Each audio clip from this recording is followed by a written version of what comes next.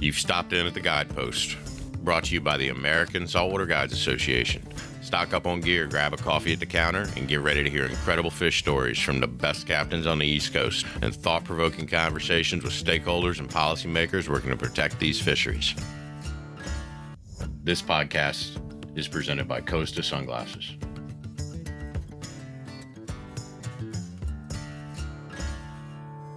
Hello, everyone, and welcome to the Guidepost. This is going to cover the recreational options on striped bass Addendum 2. The meetings are coming up fast as a freight train coming at us.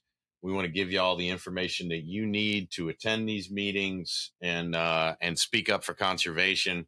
As a funny aside, this is the second time we're recording this, because apparently I sounded like somebody had just kicked my dog on the first go around.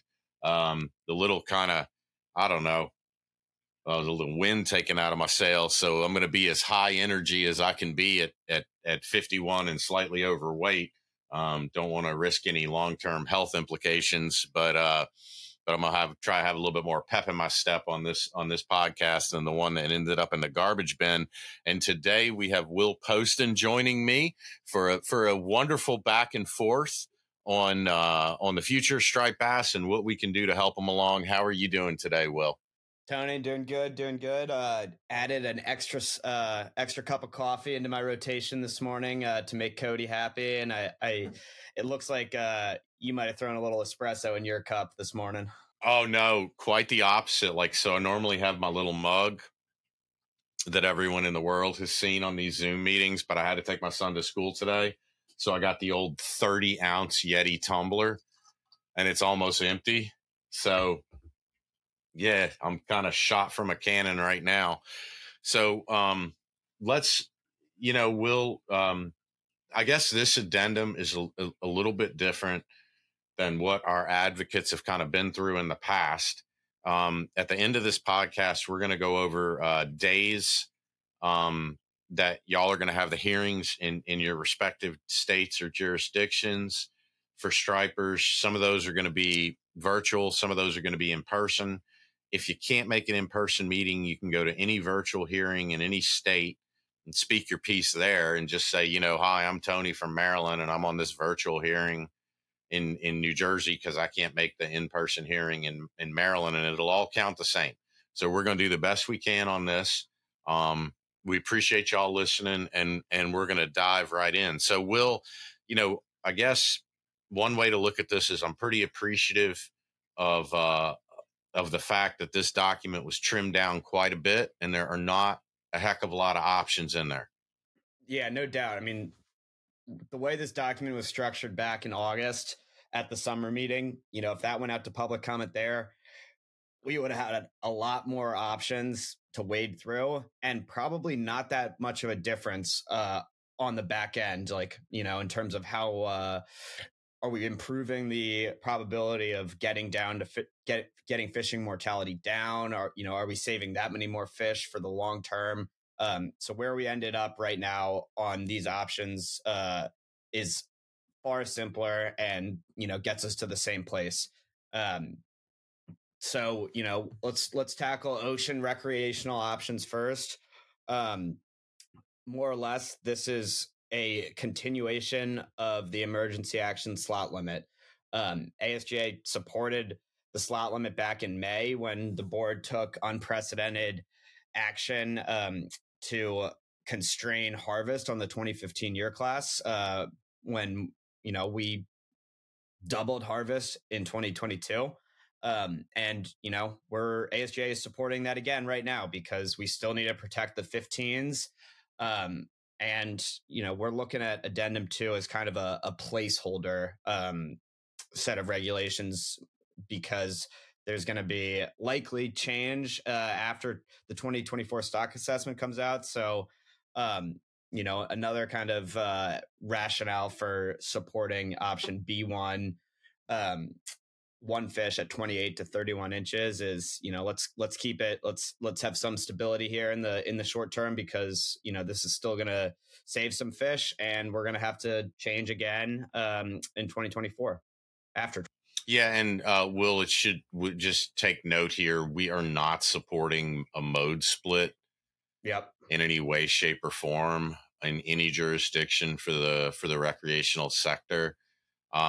We saw what happened with a mode split in Maryland, where the charter fleet, which is essentially comprised of at most 450 individuals, ended up killing more stripers than the entire ocean charter fleet and the rest of the Chesapeake Bay combined, because they were given a little Christmas present that enabled them to kill two fish.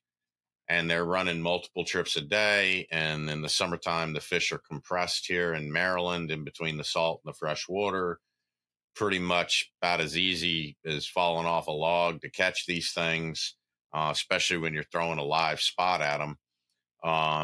And it's just a turn and burn trip. Get your limit, fill the cooler, turn around, pick up your next clients, and that kind of poor behavior resulted in Maryland killing more stripers than the rest of the bay and the ocean charter fleets combined. So we do, based on that and that alone, we do not support mode splits, and this is going to kind of be one for all and all for one. So ocean's real simple.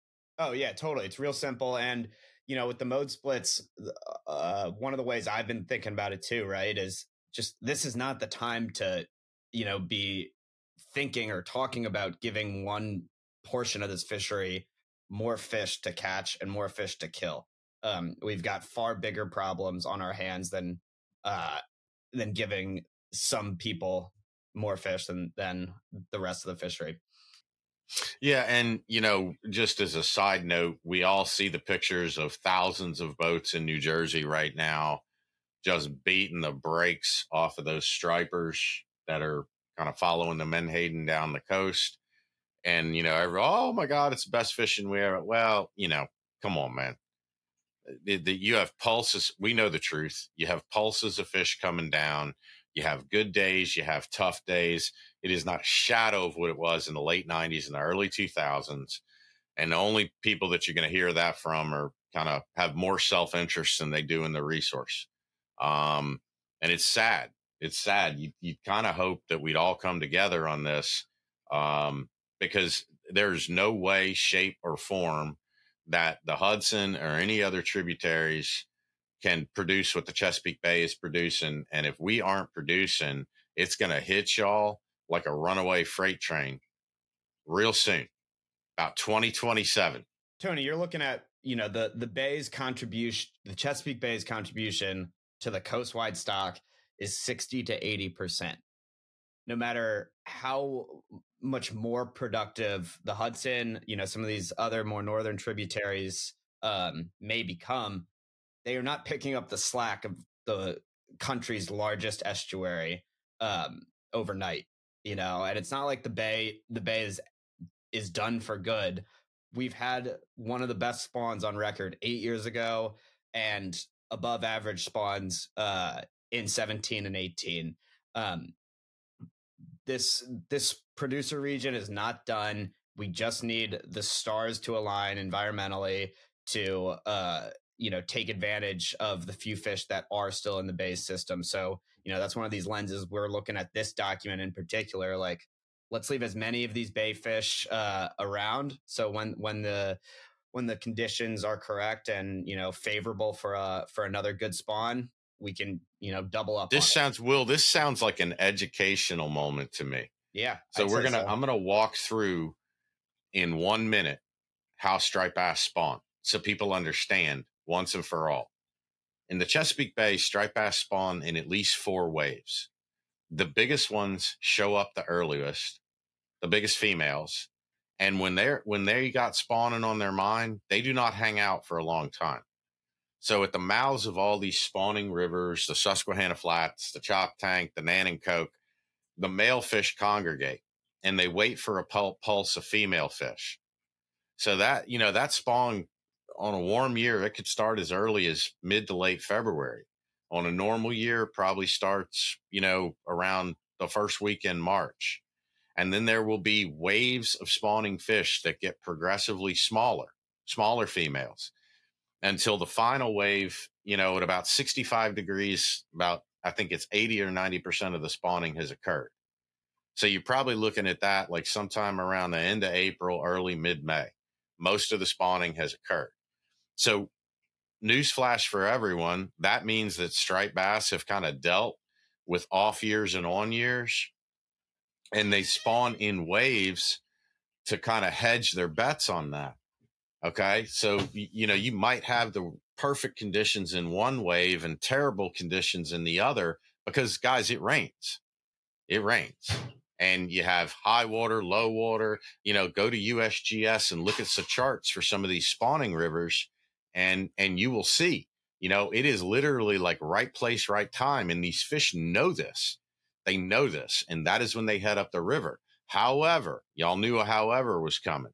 If we beat up a lot of small fish, or we beat up a lot of large females, guess what? There's not a good age structure. And that means that maybe there is the perfect opportunity to spawn, but there's no damn fish to swim up the river because we beat up one year class too much, or there's not enough giant fish left. So look, these fish are designed to combat any climate issues, the whole spawning strategy. The entire thing is to hit the exact perfect time, which may occur even in a bad year. You may have a 24 or 48 hour window where those conditions are perfect, but you got to make sure that the fish are there ready to go up the river and do their business. And that is what we have been doing a piss poor job at. Speaking of which, Will, let's get into the Chesapeake Bay, the literal definition of a piss poor job. So the Bay options are just without a doubt a little bit more, no, I shouldn't say a little bit. They are more challenging than the ocean. There were more options that in the Bay that achieve conservation, and especially in the Bay achieve far more consistency. Because as we all know, in the Bay, the past several years, the three jurisdictions have had far greater. You're just dealing with a whole patchwork of different regulations, which does not make it easy for anyone, but it certainly does not make it easy for the fishery scientists and those doing all these projections and data work. So ASGA, again, going back to all of this, 5 consecutive years of failed spawns in the Chesapeake Bay, Maryland's portion. We need to act more conservatively and precautionary in this region. So considering that, ASGA went with option B1, which is a 19 to 23 inch slot limit across all the Chesapeake Bay jurisdictions, using the same seasons in 2022, and is for all modes. So again, no mode split. Everyone in the Bay is subject to this slot limit, which again, if the ocean can handle a small slot limit, the Bay can too. Yeah, and it's 1 inch bigger than the ocean too. It's 1 inch wider. Yeah, even that. So Will, here I'm going to feed you a meatball here. Oh yeah. This will also protect the average 2017 and 2018 year classes, which have not fully left the Bay. Correct? That is correct. So in 2024, I'm looking at the chart right now. The 18s are going to be, on average 26 and a half inches. And the 17s are going to be on average 28.7 inches. So, you're definitely still going to have a good bit of those 2018 still in the Bay. And, you'll definitely have some, probably a little bit less proportionately, but you'll still have some of those 17s hanging around the Bay. And, some Bay jurisdictions had kind of an upper boundary of a slot limit, but others didn't. So, you're with option B1, you're protecting both those year classes immediately, which will be a huge, or not. I shouldn't say huge, but it'll be a help. Hey, at this point, every little bit helps. And, folks, you'll also note we're coming back around to the beginning of the podcast. We do not support at all mode splits in the Chesapeake Bay. That was on this option list as well. And we 100% firmly believe that in order to get this done, you can't give people concessions. Doesn't work. So same for everyone. Everyone gets one fish, 18 to 19 inch. I'm sorry, eight. Not well. Hold on. Same as it looks like 18 DC, 19 Maryland, 20 inch Virginia and PRFC, max size 23 inches, option B. So before we go on, there's one last thing that we're going to cover on here, and that's an issue of board discretion. And we'll get into that in 1 second. But, everyone's starting to talk about like, oh, catch and release fishing. It's the boogeyman. It's killing so many fish. Well, look, we have not criticized NOAA at all for their overestimation in their fishery effort survey. But I can promise you, if that impacts one thing, it's going to be catch and release mortality. All right. That's the one thing, and it's going to lower it because they overestimated the effort. And catch and release mortality is based 100% on effort, right? So if you go to page 37 of ASMFC documents, Striped Bass FMP review fiscal year 2022, it's a PDF. You go to the ASMFC website and download that. They use a realized change from harvest in 2017. And then what is the percent change from recreational mortality in 2021 and 2022? Because there's less fish out there, with the exception in New York and New Jersey. So you got to think, okay, there's less fish, people fishing less. That's going to lower mortality. So here we go. Maine. This is the difference between 2017 and today. 2021, 25% reduction in catch and release mortality. 2022, 55% reduction. New Hampshire, 71 and 26% respectively. Massachusetts, 64 and 55% respectively. Rhode Island, 91% increase and then a 39% decrease. Connecticut, 41 and 46. Delaware, Maryland, 50 and 56. I've been telling y'all nobody's fishing here anymore. Virginia's even worse, 60 and 76% drop in catch and release mortality. Now, the two shining, look, New Jersey takes the cake. North Carolina's pretty high, but when you catch 0 fish, if you catch 5, you have a pretty substantial increase. But the shining star of all of this is New Jersey, a 237% increase and a 186% increase in catch and release mortality, along with a 76% and a 106% increase in harvest plus release mortality. Okay. These are the people saying it's the best ever. We're crazy. Let us keep killing fish. We need that bonus tag. Oh, by the way, we'll get into that later, but we looked at the numbers. And according to the tags returned for New Jersey, they caught 29 fish a day from the opening of the bonus tag season to the end of it. 29 fish a day at 24 to 28 inches. That was the rate at which the tags were returned. Are you kidding me? Are you joking? I have pictures of people walking down the beach with dead 30-pound stripers, broad daylight.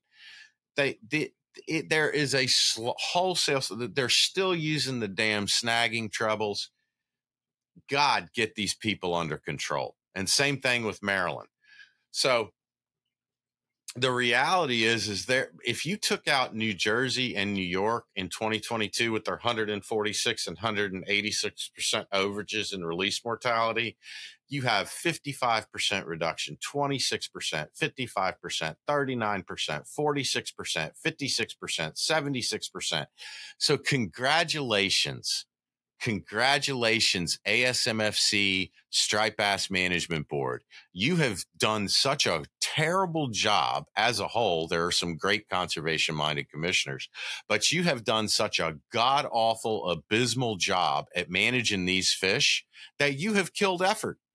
You have done it. You have solved the conundrum of catch and release mortality. Because catch and release mortality has taken a massive reduction thanks to your foresight and awesome management of your strategy of let's kill all of these things so nobody can fish anymore and we collapse the coastal economy. You're halfway there about. So good job. So unless any of the commissioners, I will repeat it in case that they want to look at it. It is page 37 of the Striped Bass FMP review, year 2022, the PDF. Go to page 37. You solve the problem. Gah. So I'm done with that rant. Will, let's bump right to the next thing of board discretion. Yeah, I mean, Tony, this is, probably one of the more impactful options. Because again, considering all these other options are going to be in place most likely just for 2024. So when it'll probably come out at the annual meeting for ASMFC in 2024, which is again in October at some point.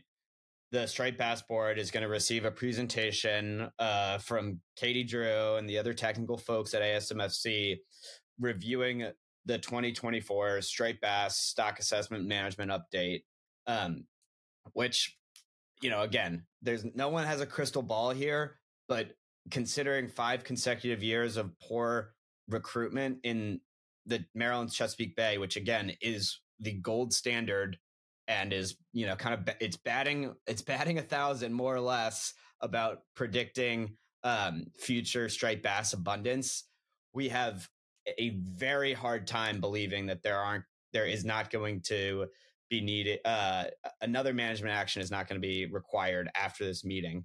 And again, we're fine with that because we need to get this fishery back on track and rebuild by 2029 and give all of us the best opportunity to maintain that rebuilt stock after 2029.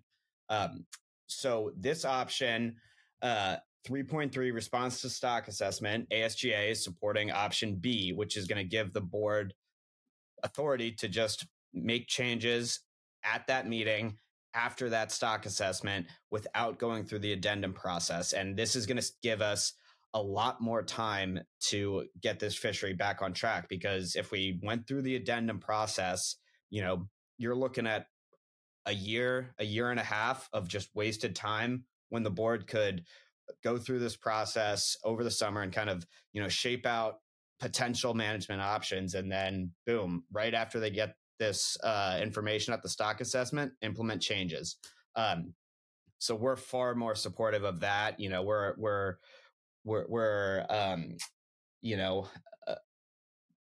This is like the most precautionary fisheries management option that we have. And a criticism you will hear is lack of public comment. And, the board is just going to act, as like a unitary and just smashing its hammer, do this, do that. But there's nothing in this option that precludes you being the public sharing your thoughts with commissioners from now until until this option may or may not be used. So all of us, like Tony and I, will be at all of these stock assessment hearings. We're going to be at all these ASMFC staff meetings. Oh, Will, there going to be no surprises. Yeah. Like once so folks, listen, we got to go to these meetings. I understand y'all are working, and you know Will's going to go over this hearing schedule right now, and you're going to be like, crap, man, that's like 2 hours away from my house. It's at 6 o'clock. Traffic's going to suck. No way I can get there. Just go to a virtual meeting. Okay.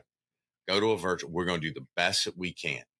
All right. We're going to do the best that we can. This is the holidays. God, I feel like it's Groundhog Day. We just finished doing this last holidays with y'all. I know y'all are going to do the best that you can. Y'all are the most awesome advocates out there. And we all have one singular mission to save these damn fish. Okay. So Will's going to go over the meeting schedule, but we can't do anything but be honest with you. Okay. Listen to the commercial, the part 2 of this podcast, because we got some serious things that we're very upset about with the commercial sector in the Chesapeake Bay, not the ocean. Commercial fishermen in the ocean are towing the line. They're doing their job to restore this fishery.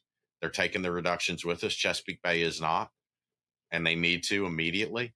But we got to go to these meetings. We got to show up. But listen, we're going to be right back at it. We're going to be right back at it come October 2024, 1 year from now. And between now and then, me and Will and the rest of the ASGA team, we're going to be on every single one of these stock assessment update calls. We're going to be taking notes. We're going to be telling y'all what's going on, what we think is going to happen. So if this board discretion thing happens, we will empower y'all with information far enough ahead of time to where even though it can happen without board discretion, that y'all can submit comments directly to the board, to your state directors, everything. But it's a terrible decision we have to make, but we cannot get caught up in a year and a half of playing whack-a-mole with the Striped Bass Management Board, going back and forth and all this madness when we could be fixing the fishery. We'll be too far behind the 8 ball. And that isn't your fault. And it's not our fault. It's 5 years of bad spawns because, frankly, Maryland DNR couldn't manage a goddamn hot dog cart, much less a fishery like striped bass. So, Will, let's rattle off some dates. We got a couple coming up this week, and then we're going to have a little bit of break during Thanksgiving, and then they're going to be roaring right after that. Yeah, so we're starting off November 15th, this Wednesday in New Jersey for a virtual hearing. Again, the link is on our website on ASMFC's. And again, to reiterate, you do not have to be from New Jersey to attend this webinar and provide input, or just attend the webinar and, kind of go through all these options from the staff presentation and then go back to your desk at a later time and write your email and submit your comment. You can do any of that or all of that. After the 15th, we're going up towards Connecticut on November 16th for an in-person meeting. And then, yes, like Tony said, we've got a bit of a Thanksgiving break. And then the next meeting will be in Delaware on November 28th for a hybrid meeting. So those are kind of the first three meetings. Tony, we'll probably have a podcast after those first two, kind of, updating everyone and can go through more of the schedule from there. But there's a handful of meetings. So if you can't attend this 15th virtual one or the 28th virtual one, you'll have 3 other opportunities in December to attend a webinar and provide comment. I think alternatively, the Atlantic States Marine Fisheries Commission is going to have a pre-recorded presentation on their YouTube page that you can also, take a look at, and then again, submit your own comments via email. But all this information, all of our positions, all of our rationales, this whole public hearing schedule, how to provide public comment is on our website, on our blog. So, if you missed any of this or just, want to download it again on your own time, head on over to our website and have at it and get your comments in before December 22nd. That is the deadline. Thank y'all so much for listening. You got any questions or comments, send them on in to comments at Saltwater Guides Association .org, and if we read them on the air, we will send you a brand spanking new pair of Costas. Thank y'all. Not everything's doom and gloom. We can save these fish. Gonna take all of us. We have the best, most educated advocates in the world, and we can all do this together. Thank y'all for your continued support. Thank you for all the letters and comments I'm sure y'all are going to send in. And, we're just not going to quit until things are better. So hope all of y'all have a good day. Thank you for listening, and we'll be on here again real soon.